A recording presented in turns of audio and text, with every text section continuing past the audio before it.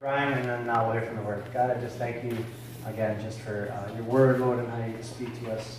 God, even now through this living Word. Lord, I pray that you would just come alive tonight to us, Lord, and that, God, you would speak through Brian, Lord, just giving your words.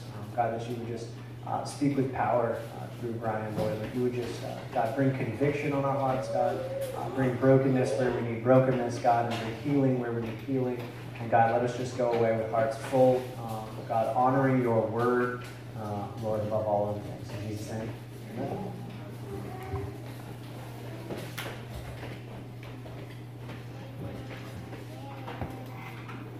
All right. So earlier today, just to let you know, God was telling me that I was going to be giving this sermon kneeling. So here we go. If you turn to John 21. The last time we were in John 21, we saw that Jesus was going and bringing Peter and the other disciples that went out fishing into a sense of kingship and queenship and communion and rest. But my question tonight is being a king and queen nearly enough? Knowing that your inheritance is more than you could ever imagine. Is that enough? Is it enough to simply understand that what you have in store for you by the gospel of Christ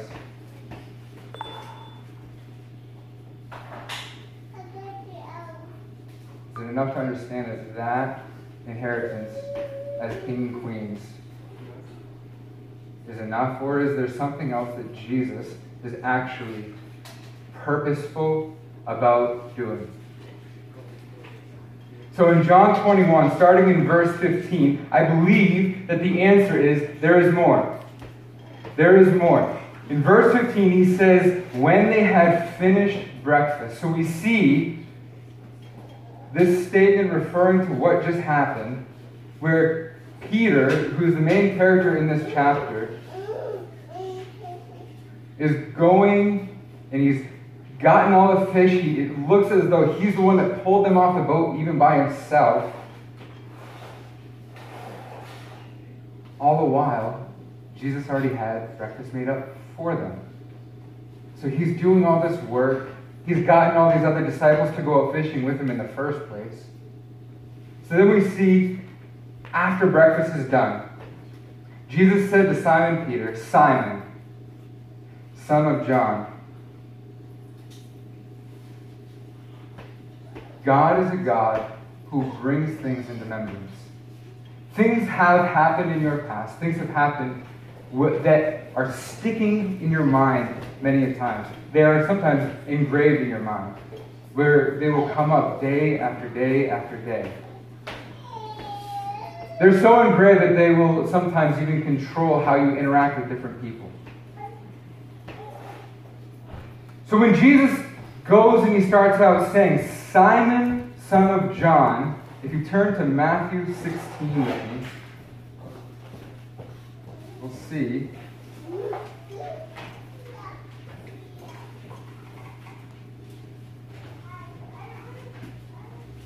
what he is bringing to remembrance. In verse 17 in Matthew 16 it says, and Jesus answered him, blessed are you, Simon Bar-Jonah, which means son of John. Simon Bar-Jonah, for flesh and blood has not revealed this to you. What he is talking about is how Simon was calling Jesus the Christ, the Messiah. So Matthew 16:17 going on, it says, for flesh and blood has not revealed this to you, but my Father who is in heaven.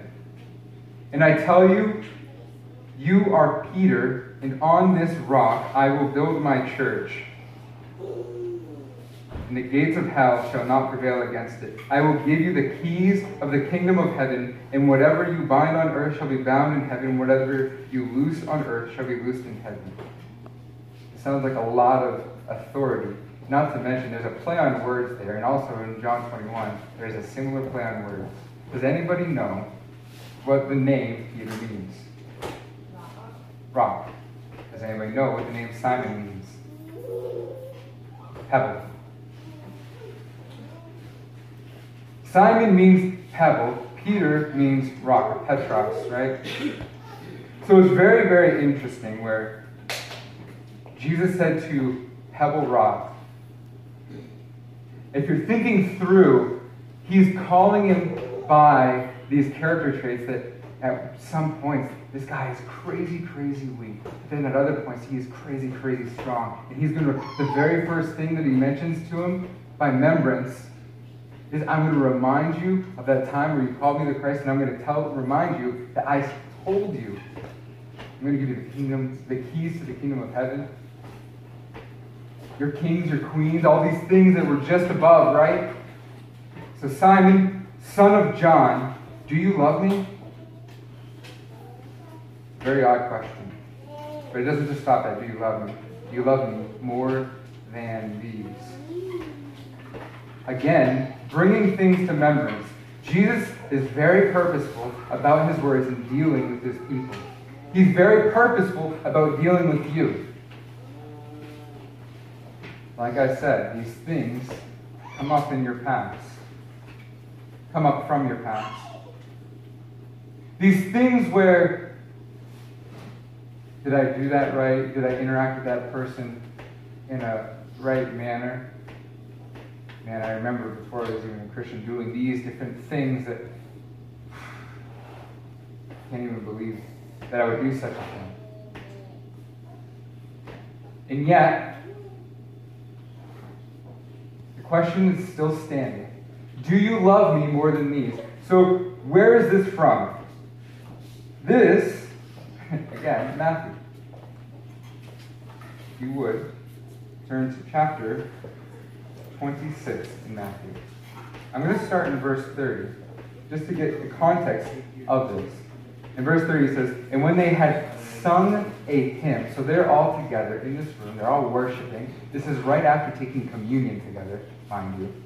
This time when you're experiencing this very close fellowship with one another and with Jesus. And then they're all singing a hymn. And it goes on, they went out to the Mount of Olives. Then Jesus said to them, you will all fall away because of me this night. For it is written, I will strike the shepherd, and the sheep of the flock will be scattered. But after I am raised up, I will go before you to Galilee. Verse 33. Peter answered, though they all fall away, because of you, I will never fall away. And then what happens right after that? Jesus said to him, truly, I tell you, this very night, before the rooster crows, you will deny me 3 times. Peter said to him, even if I must die with you, I will not deny you. Like I said, Jesus is very purposeful to continually bring things up purposely. Is it enough to merely be called a king and a queen? See what I did there? Merely be called a king and a queen. No. Jesus' purpose for you in your life here and now is greater than ever being called just simply a king or queen. It's a king or queen that is being healed from the past hurts that you have had happen to you and that you have committed to yourself or others. The past pain, the past sins. Do you understand that when you lied to somebody in the past, you've possibly, very well, depending on what type of lie, destroyed their life?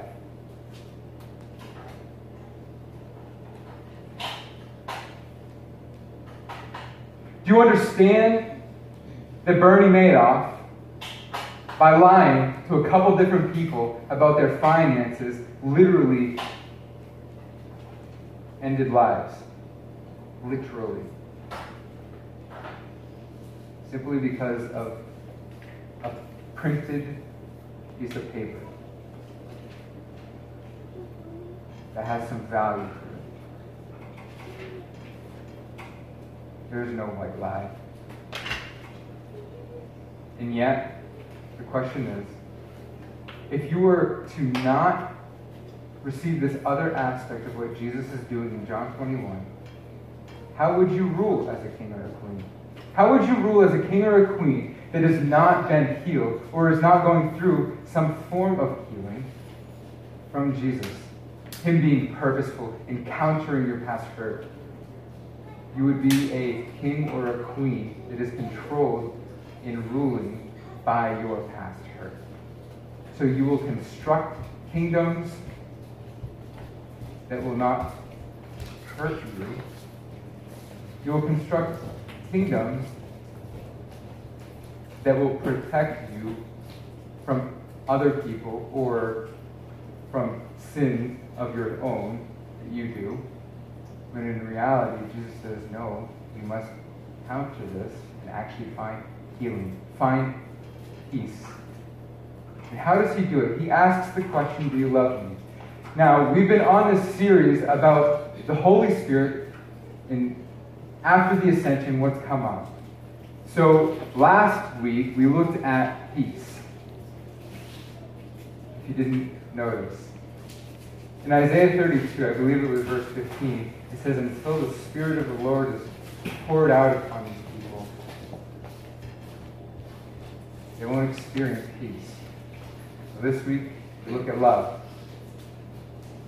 You want to know how to find healing? We look at love.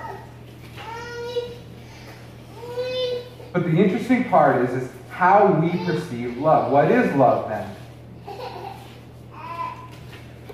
So, back into John 21, Jesus, brings to Peter's mind this very instance where he says, I'm not going to deny you even if all of these do deny you. And Jesus says, oh, Peter, let me bring that back into your mind now.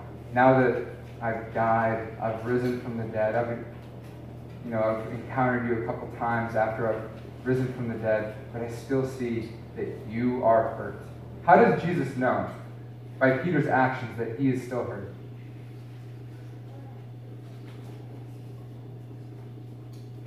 Can't really tell in the text, can you?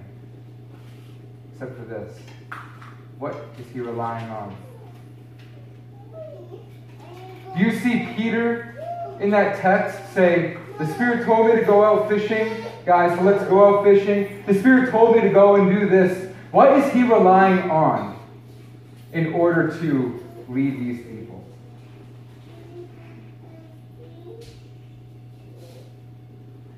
All of these will fall away.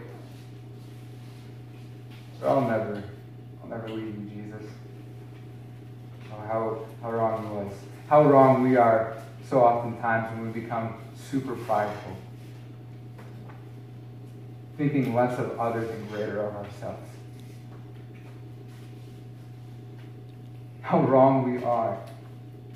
Look, get this. We will cling to our pride in the sinful intentions of our heart to the ignorance and ignoring the deaf ears of what happens in the synoptic gospel in Luke, in that same passage with Matthew 26. In Luke, guess what he says? Satan desires to sift you like wheat, but I will pray for you, and we'll ignore him.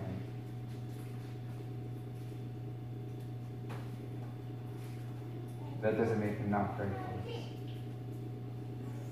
You want to hear something that's crazy? Right after he says, Satan desires to sift you like wheat, but I will pray for you. And when you are strengthened again, go back to your brothers to encourage them.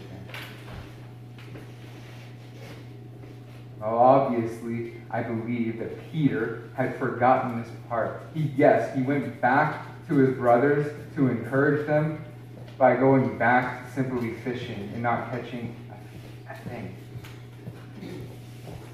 And then Jesus comes up, and he's already got fish and breakfast made up that they didn't provide. Well, guess what that's saying? Well, you guys are relying on yourself again. Peter, you're relying on yourself. And then you're going to work so hard that you're going to bring in fish that is going to weigh down the boat. You're going to kill yourself, Peter. You want to continually work that hard No, you need rest, man. Stop relying on yourself. You did this before. You said all these people will fall away. Look, Jesus, it's the people you gave me. They're terrible people. Who is he relying on? Who are you relying on?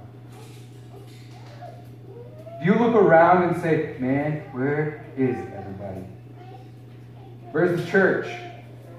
You see, in the abortion ministry, going to the different clinics, we hear this. Where's the church? We probably pass upwards of 4 digits, thousands of Christians on the way down to Planned Parenthood in Portland to go plead that mothers would love their children, that they would nurture their children, that fathers would lead their households and love their wives and love their children. How quick can it be for us to complain against those whom God loves and rely? Where does that show our reliance, by the way? On our flesh, on ourselves. Do you love me more than these? He said to him, yes, Lord, you know that I love you. He hasn't gotten what he's doing yet. He hasn't picked up on the prodding. He hasn't understood what Jesus is doing in this instance, calling to mind all these different things.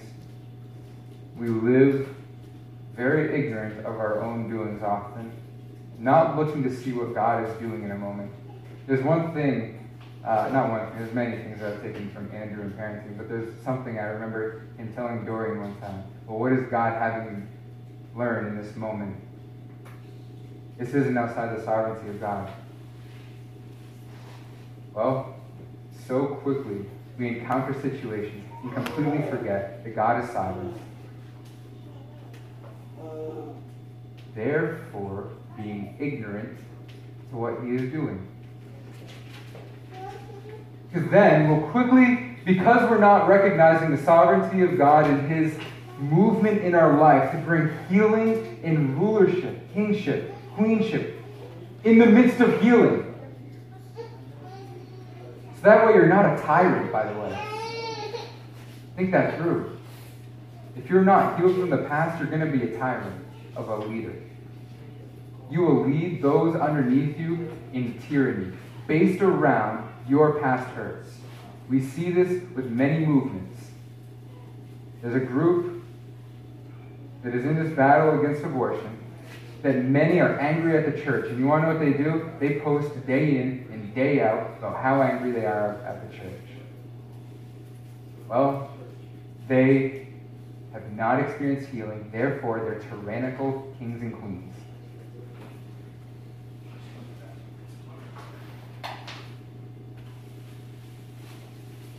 Encounter every situation asking yourself, what is the sovereignty of God in this situation? Why am I even encountering this?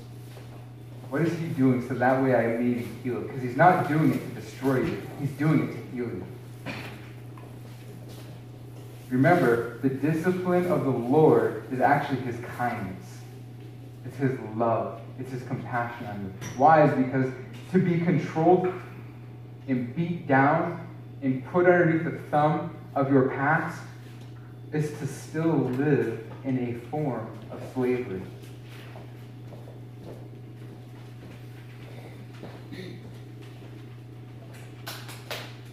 Last week, when I was bringing up you're being lied to, is to still stay underneath that lie.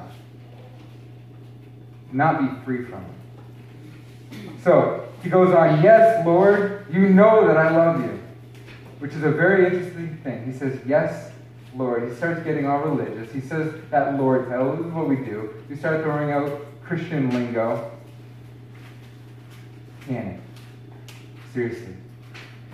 One of the greatest things that I think is grievous is to encounter your life and experiences and to neglect them. What I mean by that is, If you have hurt, don't deny it. But find healing through Christ in it. If you're to come up to a situation where you're actually experiencing fear, well, don't just say, well, I'm not fearing. No, don't deny it. That's stupid. That is to deny what's going on in that moment. What you would rather be better to do is to understand I am fearing in this moment. What is this fearing revealing about the inner depths of me, so that way I can get nearer to God rather than just ignore what's happening. To deny your fear, to just put some one coat of polyurethane Christian lingo over it, is to completely forget that in the midst of that fear that you're denying, Jesus actually has a plan to bring you out of it. Yes, Lord, yes, Lord. Oh, come on. The next line is, you know everything. We'll talk about that in a moment. Yes, Lord, you know that I love you. He said to him, feed my lambs. How is it? This is the interesting part. What is love? How is one even understanding what love is then? Do you love me? Yes. Okay, well, feed my lambs. What? So Jesus is saying here, if you love me, then you will live selflessly like me. You remember, in the same book, John 21, now we have John 10, who is Jesus referring to himself as? The great shepherd. The sheep that hear my voice, they know me, they hear me. I'm not like a hired hand, but I am like their shepherd whom they hear. Tabby and I were watching a couple of videos on YouTube. There's this one guy, he was pretty, it was kind of comical. He was showing how to be more like a hired hand. What a hired hand does is they lead the sheep from behind. So you have all these sheep out in front, and what they're doing is acting like a dog, a border collie, because they're trying to work in their own power. So they're going around from behind in corners trying to lead the sheep into this area. But then the shepherd comes. There's another video that we watch, and he speaks to these sheep, and then they all start looking up. It was amazing. They're looking up, and then they all start running over to him, waiting to hear where they're going to go. And then he walks in front, and they follow behind. He's taking the lead. He's not making the lambs go first. He's taking the lead, and he is showing his love towards them. My sheep hear my voice and they know me. Let me ask you this. Those whom you love around you, those in the city whom you've said, I love these people, do they actually know your voice? Better yet, through you, do they know the voice of our Savior?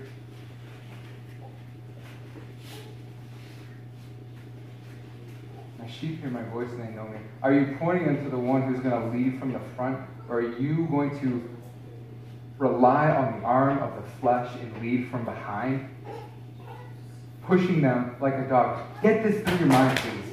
If you do that, if you lead from behind, if you're just trying to construct things to move them into a pin, you're a dog. You're a border collie.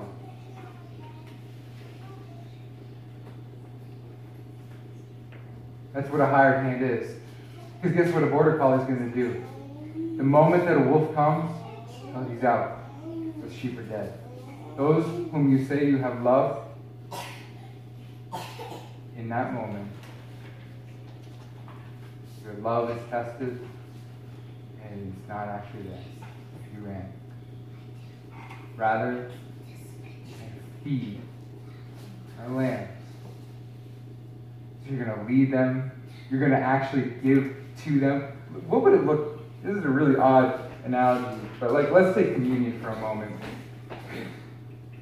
Or even just sitting down for a meal. What would it look like if you're just like, I got my daughter Kate, and she feeds herself now, but like, we used to feed her.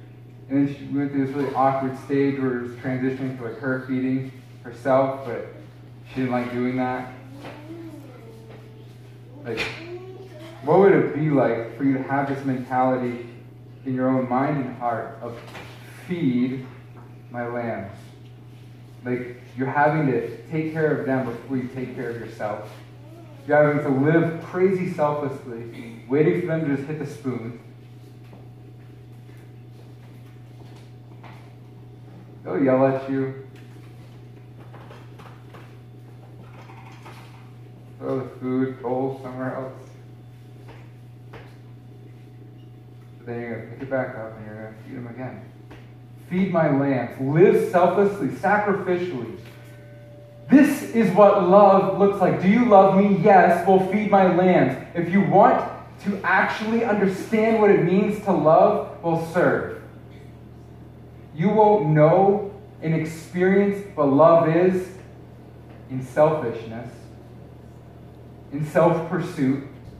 You won't understand what love is if you simply continue to neglect those around you and not serve and feed them, not to lead from the front and to put yourself in harm's way on their behalf like Jesus did. Keep in mind, this is all being written down by the hand of the Apostle John, the beloved apostle, the one whom Jesus loves.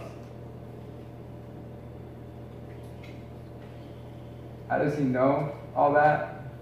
And he continually brings it up about himself? Well, he knows all that because Jesus gave himself for him. There's this crazy realization, probably by John, where he's like, my Savior served me like this. So do you love me? Well, yes, Lord, you know I do. Well, go feed my lambs. Well, what's the next part then? He said to him a second time. He's going to repeat it. This is why Jesus, in the very first one, brought up more than these. Because guess what happens right after, as we read? He says, well, you're going to deny me 3 times. So now we have the second time being asked, Simon, son of John, do you love me? He said to him, yes, Lord, you know that I love you. Again, perpetuating that ignorance.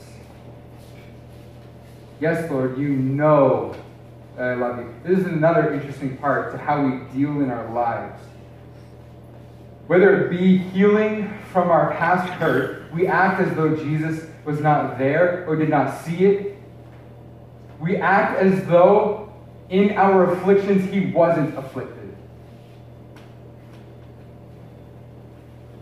No, the verse says, in our afflictions he was afflicted.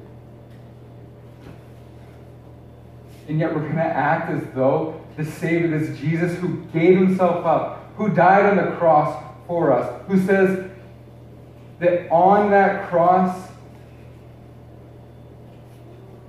he bore our sin, he bore our shame, he bore our fear and pain. And yet we'll look at him and say, in our affliction, it's on us. It's on us. We're going to rely on me. I'm going to rely on Brian for this healing. I have to do it by my own arm.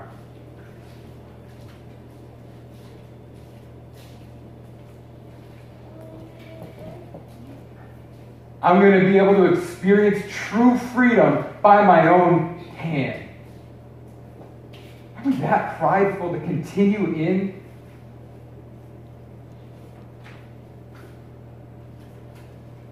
He knows.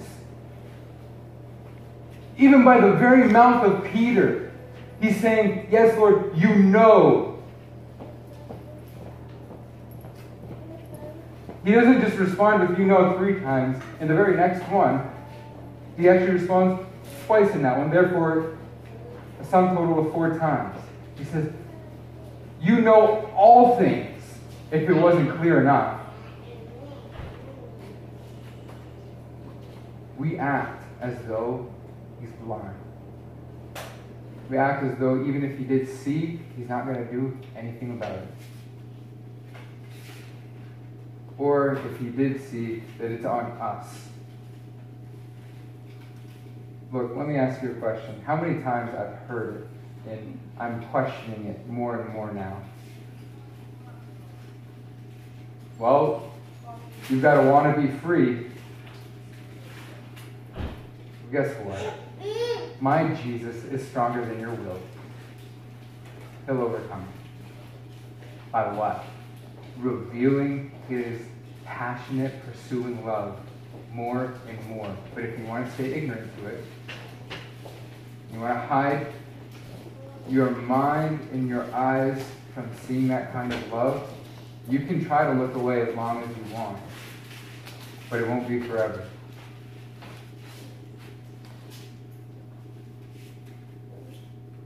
My God will free those whom he has chosen.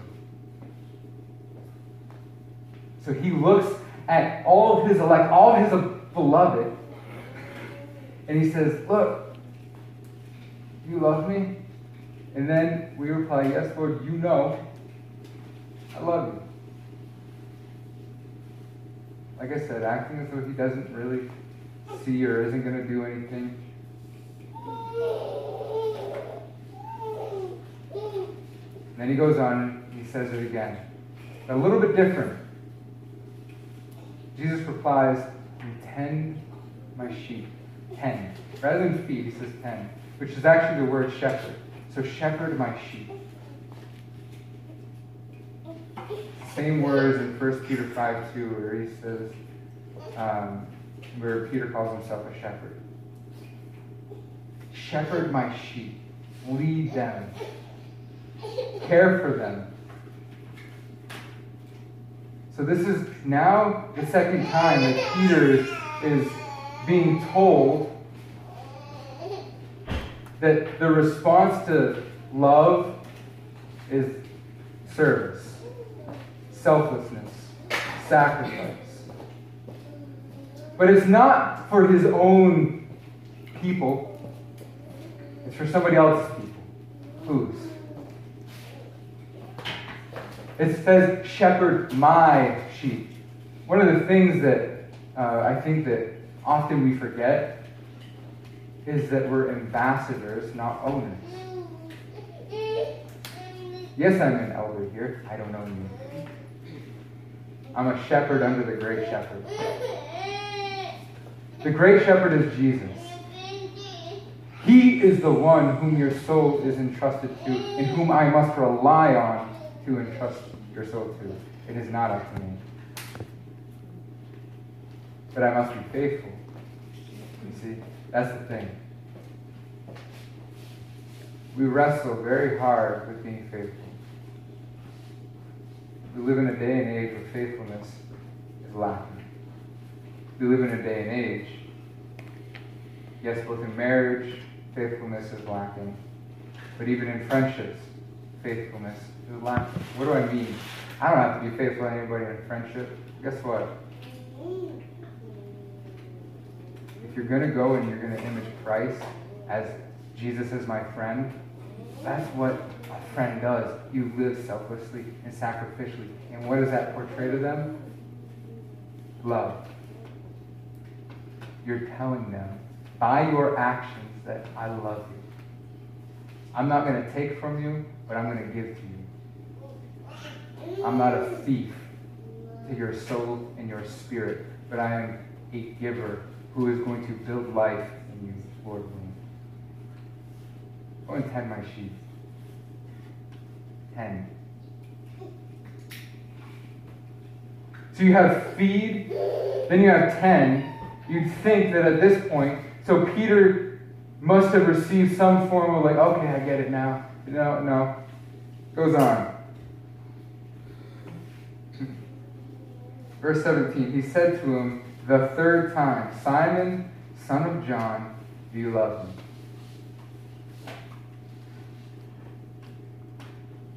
Peter denied Jesus 3 times, do you think that, well, he might heal these parts of my life, but these ones, I don't think anybody will be able to heal that pain. I don't think anybody will ever be able to heal that hurt. That's deep, and it hurts. Spouse leaves. You were mistreated when you were younger. You stole from somebody, and you actually truly feel guilty. And it's not leaving you. All those things, I don't know how Jesus is going to take care of those areas. Well, he purposely did 3 because he's saying, I will take care of all of you. You denied me 3 times, I'm going to have you say you love me 3 times. Even if it's not complete or completely honest. Because if you look at the Greek words, I wasn't going to go into it, but Jesus, the first 2 times, was using the Greek word agape, which is this deep, deep love. And then Peter was responding with phileo, which is more of a brotherly affection.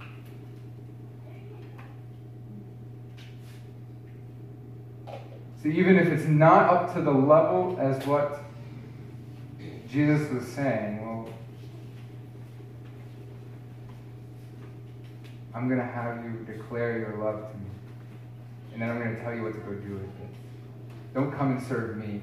Look, it'd be cool if people love me. However, I do not want you to serve me. If you love me, I'd rather you serve other people. I was saying this in Tabby. Ben, by the way, take this as a cue. If anybody wants to serve me as an elder, I'll serve my wife. That's exactly what Jesus would say. You want to serve Jesus? Well, serve his bride. He doesn't say serve me. To serve my bride. Why? Is because if you look in 1 Corinthians 11, who is the glory of man? The wife. Who's the glory of Christ, his church? So, do you want to know the beauty and glory that is there? Well, go and serve the church. Go and serve another, so that way you'll actually see the glory of Christ be pronounced huge. So he goes on, he says it for the 3rd time, taking care of the whole of Peter, saying, look, I'm not going to leave 1 inch of you unhealed. I am here to bring healing into your life. It is not enough that you're a good leader or king or queen. It's not enough that you can go and lead a people. No, you actually truly need that deep healing in you. Otherwise, Isaiah 53, throw it out. Because he says that we are healed by his wounds.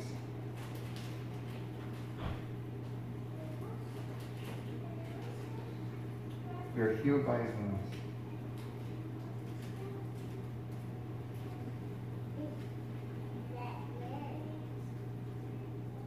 Do you love me? And he said to him, Lord, you know everything. You know that I love you. But before he even responded with that, what was Peter's inner emotion? It says Peter was grieved. Why do you think Peter was grieved?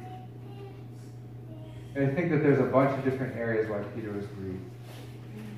Peter was grieved because I think he caught on. Peter was grieved because he caught on, and you see this because this is now the 3rd time. Now he's getting to this point. He's like, look, you know everything, even when I denied you. It's essentially him saying, God, forgive me. Let me ask you again, who approached who in this situation? Jesus is the one who initiated and pursued after Peter. What does that mean about the forgiveness of Christ? Did Peter somehow earn that forgiveness?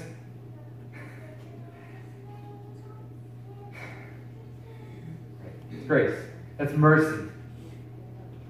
Jesus is all merciful and all gracious. the most. And he is the one who is actually pursuing after you. I got into a conversation today regarding, would God be satisfied without you in heaven? Without you in his presence for eternity, in the resurrection age? My answer to that is no. Some may be angry with me and call me a heretic. I don't care. The answer is no. You wouldn't. How I can say that is because if you look at the typology of Benjamin with Jacob and Joseph and Judah, as well as just in general, Jesus is saying he shall see, prolong his days, he's going to see his offspring and be satisfied. So when he sees those whom he brings in redemption, he is then satisfied with them, his beloved.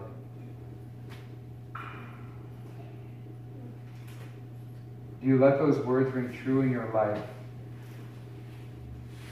of being the actual beloved of the King of heaven and earth? And if he is your beloved, and you are his beloved, then what does that mean for your emotional and spiritual state? What does that mean for the pain and the hurt that you've experienced? Men, look, you as husbands, as leaders, are to be healing agents in your spouse's life, in your wife's life. You're to be agents of healing. They have experienced hurt. Likewise, you women are as well. But men are to be the leaders in it. Why? It's because this is exactly what Jesus does. He's the one that is pursuing and initiating to the degree that you would be healed. Not just so that way you would know truths of your inheritance. You could own all the world, and yet if you still have all that pain, all that hurt, and you felt like it was completely untaken care of. How awkward is it? We've had these things in South. How rough and awkward is it to walk into a room and have a person in that room whom you have some angst with? You got beef. Well, guess what Peter probably felt like in this moment? Man. Denied him 3 times. Here he is. I'm going to work my butt off. I'm going to pull in all these fish myself. I'm going to try to lead these people. If you want to rely on the arm of the flesh, you will fail. If you want to rely upon the healing and the forgiveness of God, the comforter of God, well, that's when you'll actually prevail. So he says that he was grieved. And then, this is the other aspect of Peter being grieved. How often do you feel like he can't take care of this area of my life, but it's actually that area of your life that Jesus is even pursuing you? That area of your life where you have all that pain and hurt that you've been experiencing for 5, 10, 15 years that you feel like nobody else can touch? Well, it is the very reason why he went to the cross. It is the very reason why he said, "It is finished." He bled.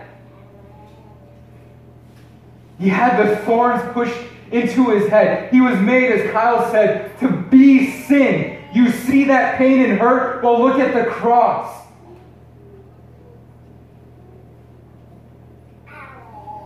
He was reviled. As others may look at you in your past or your sin and your shame from the past, you feel like you should be reviled. Well, look at Jesus on the cross. They reviled him so that way you wouldn't be. So that way, instead of reviling, you would hear beloved.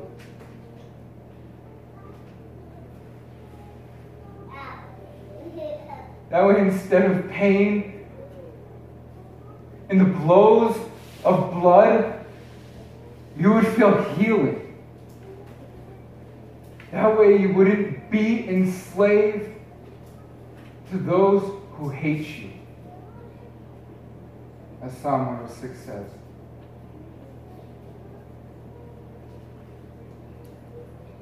It's because of his abundant, steadfast love that he's for you.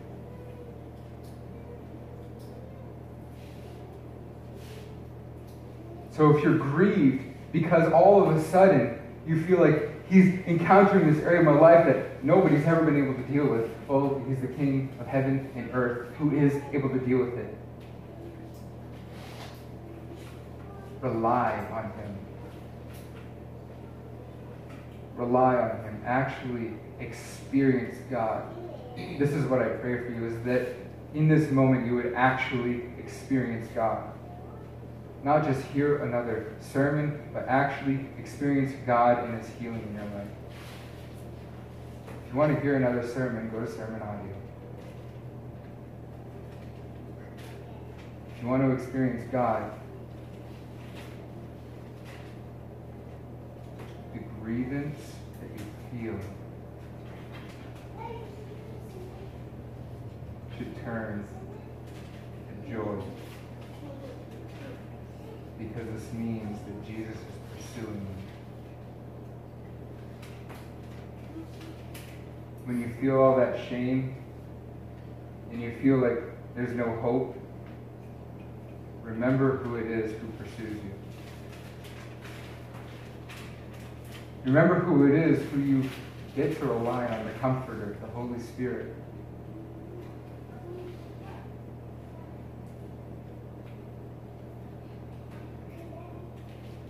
Peter being grieved is a very big example to us because we act this way so often. We'll say one thing with our lips, but in our deeper emotion, that's what we're like. So yeah, I love Jesus. But in your heart, you're grieved because coming up again. That thing that you've got to deal with, that you know you've got to deal with,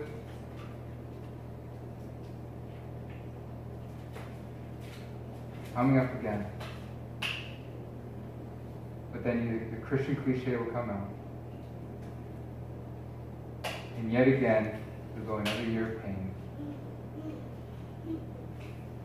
If you would actually like to be free from that pain, rely not on your arm of the flesh, but rely on the arm, the hand, the fingers of God. The one who is pursuing you, the one who's bringing these things up into your face so that way he and you can grow deeper together. So Peter was grieved, and he replies with, Lord, you know everything. You know that I love you. And Jesus said to him that third time, feed my sheep. Again. Service, or having a servant's heart, is how you experience the love of Christ. Because that's exactly how Christ showed his love. Now let me put this before you. Doing these things in the midst of your hurt. Peter was grieved, and Jesus still told him to go feed and tend to his sheep.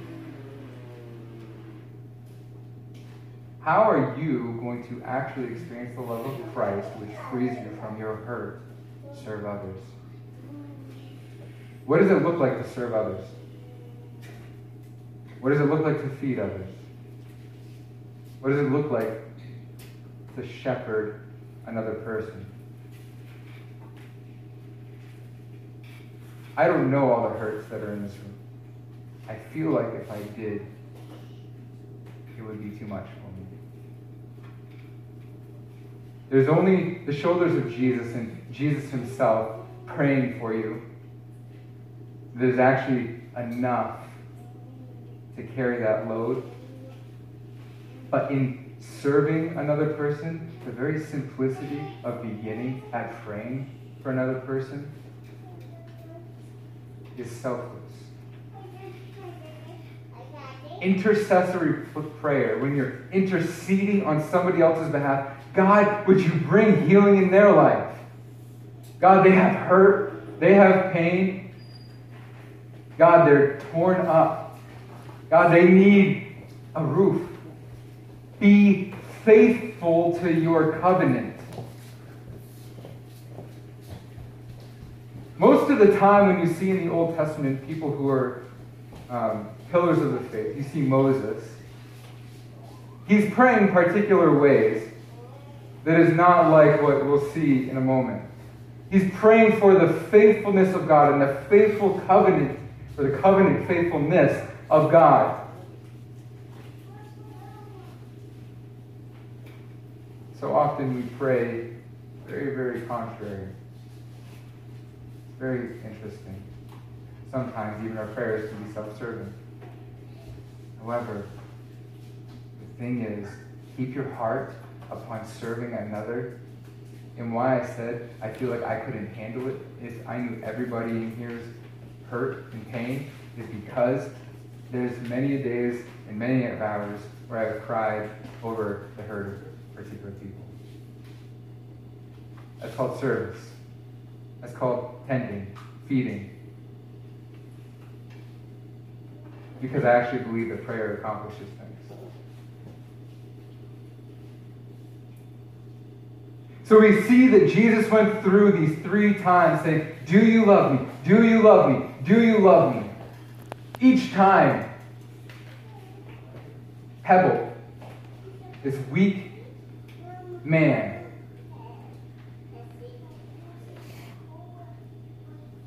said, yes, Lord, you know I love you. Yes, Lord, you know I love you. I'm grieved. Yes, Lord, you know everything. You know I love you.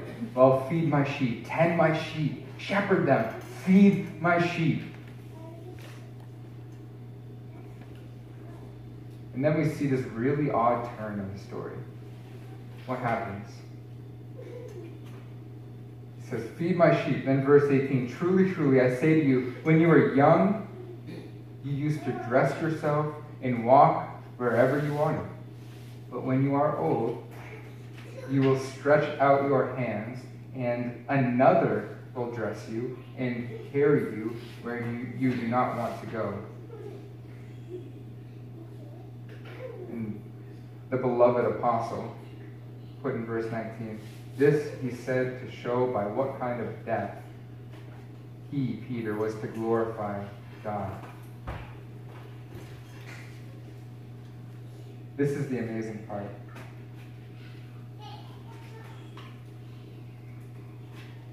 You used to care for yourself before.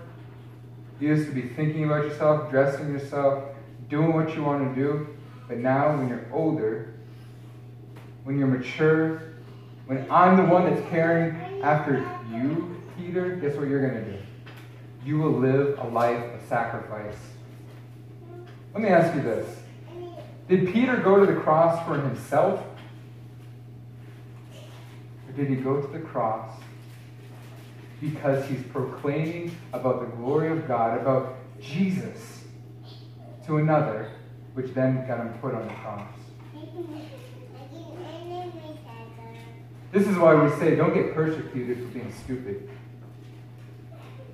Be persecuted for righteousness' sake. Suffer for righteousness' sake. This is what Peter wrote in his very own epistle, his very own letter. If one suffers for righteousness' sake, they're blessed. Well, what does it look like to suffer for righteousness' sake? To actually live selflessly and sacrificially. This is exactly what Peter did. So, Jesus is saying at the end of all of this, well, Peter, you used to be thinking about yourself. I love you more than all of these. If they want to fall away, let them. Whatever. But I'm going to still love you. You'll have me, only me. So crazy, prideful.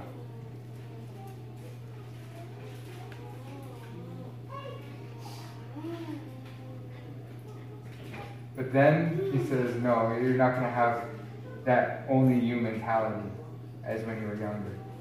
You're going to have this mentality when you're older that so much so somebody else will actually dress you up for the cross. Somebody else will stretch out your arms and throw some nails in them. Why? Because you love my sheep. Because you shepherded my sheep. You fed my sheep. That's why they're going to do that to you. Because you love my beloved. Do you love Jesus' beloved like he loves his beloved? Are you willing to have that type of love that's going to bring about healing to the nations? That's going to bring about healing? Are you willing to get shot by a drug dealer? Are you willing to live with your wallet in a way that is sacrificial? That is going to hurt you? Willing to get burnt?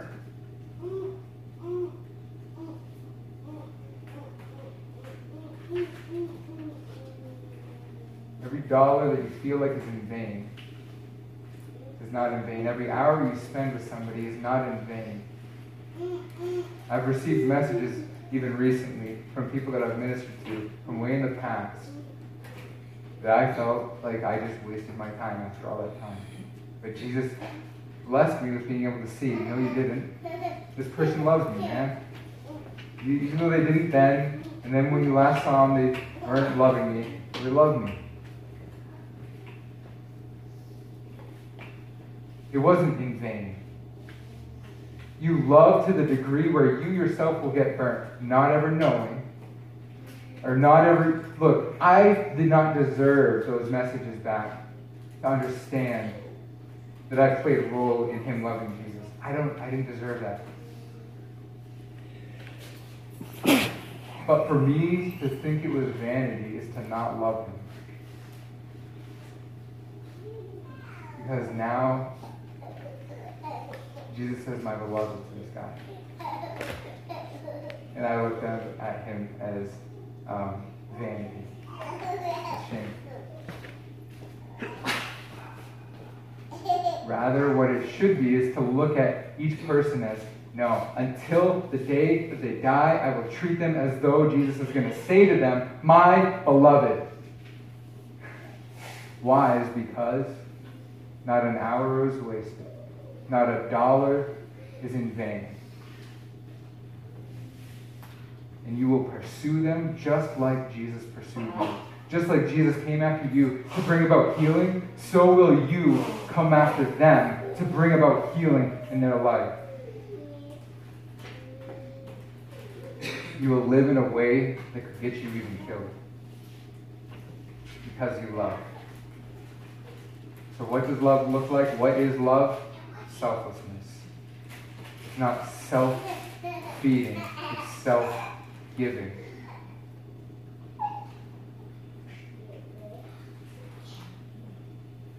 And after saying this, he said to him, follow me. Then verse 20, Peter turned and saw the disciple whom Jesus loved following them. This is John, by the way.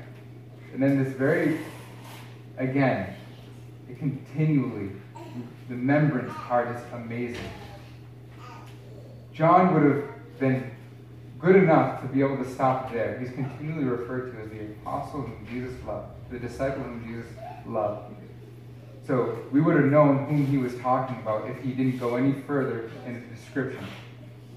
But he went on, he says, the one who had been reclining at table close to him, who is Jesus, close to him, and had said, Lord, who is it that is going to betray you?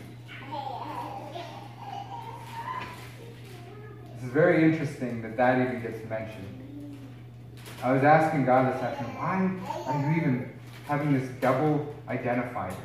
We know who the disciple is that Jesus loved. Why are you bringing up this situation? Here's why I think this is happening. Most people think that in this moment, Peter quickly flipped and started getting all crazy jealous. No, I think that I think that Peter, in this moment, is actually beginning to live out, feed my sheep, tend my sheep, feed my sheep. So this one he saw, and then he goes and he says,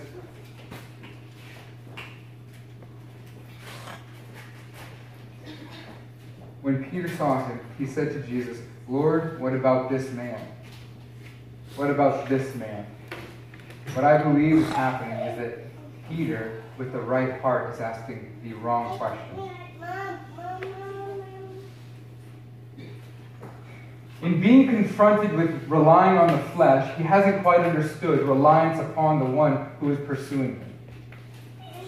To ask what about this man is not a sign of jealousy. Rather, I see that it is a sign of care. I think that Peter is actually genuinely concerned about John. Well, if I'm going to die, what about him? What's going to happen to this one who you love so much? Do you have this mind in yourself regarding the other beloved? Because look, do you look around the room and you say, Matt the beloved, Stephanie the beloved, Heather, Kyle the beloved, Tabby the beloved? Do you look around the room and you look at Jesus' beloved and you remember and you think through, this is Jesus' beloved. How am I going to care about them or care for them? Now, why I say that I believe that he's asking the wrong question with the right heart is because of Jesus' answer. Do you want to rely on the arm of the flesh for love, or do you want to rely on the power of the Spirit for love? Yes, there are those in the world that love, but they don't love the true, genuine, selfless, sacrificial love. They love with a love that takes. So Jesus replies, he says, Jesus said to him, verse 22, "If it is my will that he remains until I come, what is that to you?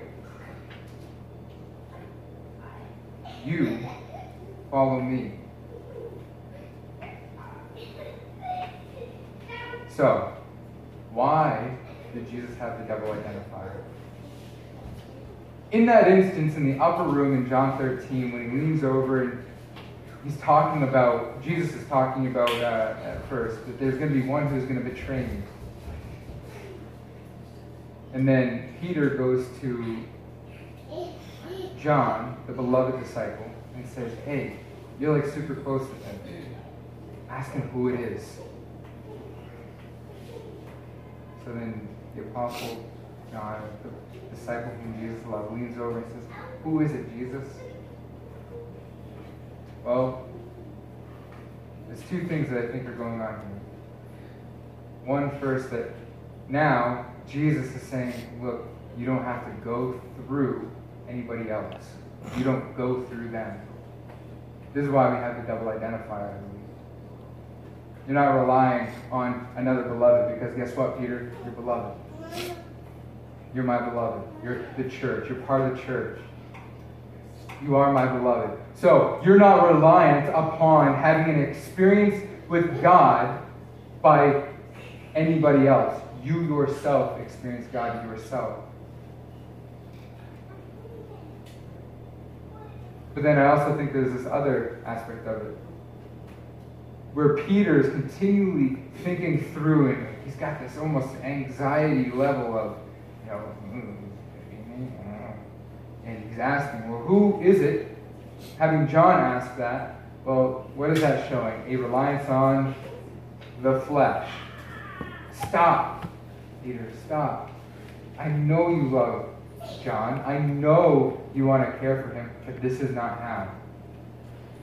If it were up to me to make sure your hearts love Jesus, I would be weighed down with a weight way too heavy for me. But I must, as shepherd here, rely on the great shepherd to actually shepherd your heart. If it were reliant upon me, I could not bear it. So likewise, even for you, as you're all in one way or another shepherding others around you closer to Christ, it is not reliant upon you. Do not rely on your own arm of the flesh or on your own self. Rely on Jesus, who is the pursuer. And you plead to him to be faithful to his covenant with as many as you encounter. God, be faithful to your covenant and change this person's heart and mind. Open their eyes. Even if I have every single detail of their life, what about them? Give me the info about them. No, I still can't do enough good things for them to show them the love that Jesus actually has for them. Because my love for them can never trump that. Look, there's a man that listens to our podcast. Got into a messaging chat with him a little bit. And his daughter is no longer home. She's cut all communication ties with him. How much that man was expressing that he wants his daughter back. He wants to be reconciled with his daughter. Well, any work or reliance on the arm of the flesh that he would do would be powerless without the pursuit of Christ. If he is reliant upon himself, and mind you, this father who loves his daughter and he says, I want her in my home. I'm not as happy as I would be unless she was here. Those people that you encounter, whom eventually God calls and calls beloved, he's saying the same thing about them. I'm not happy until I have them in, until the completeness of the number of the elect is full, that the earth is going to be groaning until they're all in. That's what Romans 8 says. The very earth that I created will cry out, saying, we are not happy until our Father has that son, that daughter. My Father is not happy till he has Heather, till he has Jeremy, till he has Bob. He's not happy. So he's not happy until he has Chase. He's not happy until he has all of these different people in this city that we get to encounter, that we get to love selflessly and sacrificially. He says, I have planted you here. I have put you here to sacrifice yourself in love. And I know that you, even in this moment, are in the midst of pain and hurt. I'm healing you too. I'm healing you by my pursuance and my love and my power. But go and do the same to somebody else. That way I can heal them too. You want true healing? Go and live sacrificially for somebody else in the midst of your hurt. If you wallow in your hurt, it'll only hurt. Let me say that again. If you wallow in your hurt, it's only going to hurt. But if you love in your hurt, not ignoring it, do not hear me say, ignore your hurt, ignore the pain, ignore the sin, ignore the healing. I'm not saying that. What I'm saying is, in the midst of it, go and love and serve and help others. That is how Jesus will bring about healing in your life. That is how you will express your love to him. That is how the one who knows all things, who sees you in that moment, knows all things. That means he sees the sin current and past. He knows even that Peter's heart was grieved in that moment.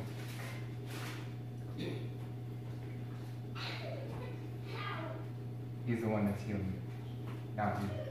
He's the one that's healing those whom you're loving, not you. Rely on him for all of it. Let's pray. God, we thank you for this time. God, we ask that you would encounter us. God, that we would be selfless, that we would pursue you. God, that we would love you by loving others. God, give us your heart. God, bring healing to the city, bring healing into our own lives. God, all the pain, all the hurt and strife, God, that we have. God, being mistreated by others and us mistreating others. God, we feel so much shame. God, I pray that you would bring healing. God, I pray that you would bring revival. God, I pray that you would bring your resurrection power here. God, you have encountered us by your Spirit here now to bring comfort. God, I pray that it wouldn't end. God, I pray that you would change this entire building, city, state, and world with your healing. In Jesus' name, amen. Thank you for listening to this resource from Cell 53, proclaiming the kingdom of God for the sake of the city. For more resources, visit cell53.com.